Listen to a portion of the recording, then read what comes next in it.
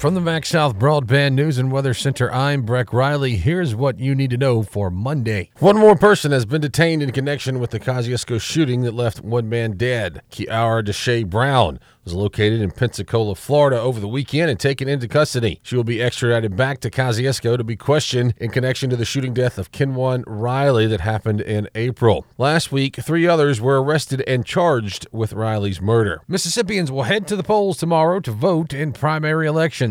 Attala and Leake County voters will vote in the primary for Congressional District 2. In the Democratic race, incumbent Benny Thompson faces challenger Jerry Kerner. On the Republican side, there are 4 candidates to choose from: Michael Carson, Ronald Eller, Brian Flowers, and Stanford Johnson. Voters in Neshoba County will vote in primaries for Mississippi's 3rd Congressional District. In the Republican race, incumbent Michael Guest faces 2 challengers, Thomas Griffin and Michael Cassidy. There is no primary for the Democratic side, as the only candidate is Shawaski Young. Gas prices continue to climb in Mississippi.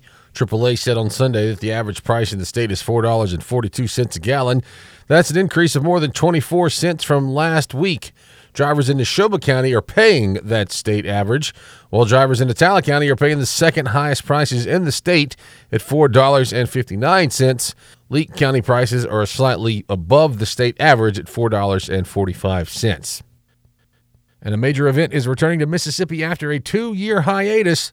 That story is next. Redbud Insurance Agency, Mississippi's independent choice for home and auto. More options, more coverage, more savings. 662-289-9950. Call today. The Sturgis South Bike Rally is back. Mayor Leah Brown announced over the weekend that the event will be held in August after being canceled the past 2 years due to the pandemic. This year's rally will be August 18th through August 20th. The event features live music, food vendors, and hundreds of motorcycle riders from throughout the Southeast. Find the latest news and weather online now at breezynews.com, kicks96news.com, and cruisin98news.com. From the Mac South Broadband News and Weather Center, I'm Breck Riley.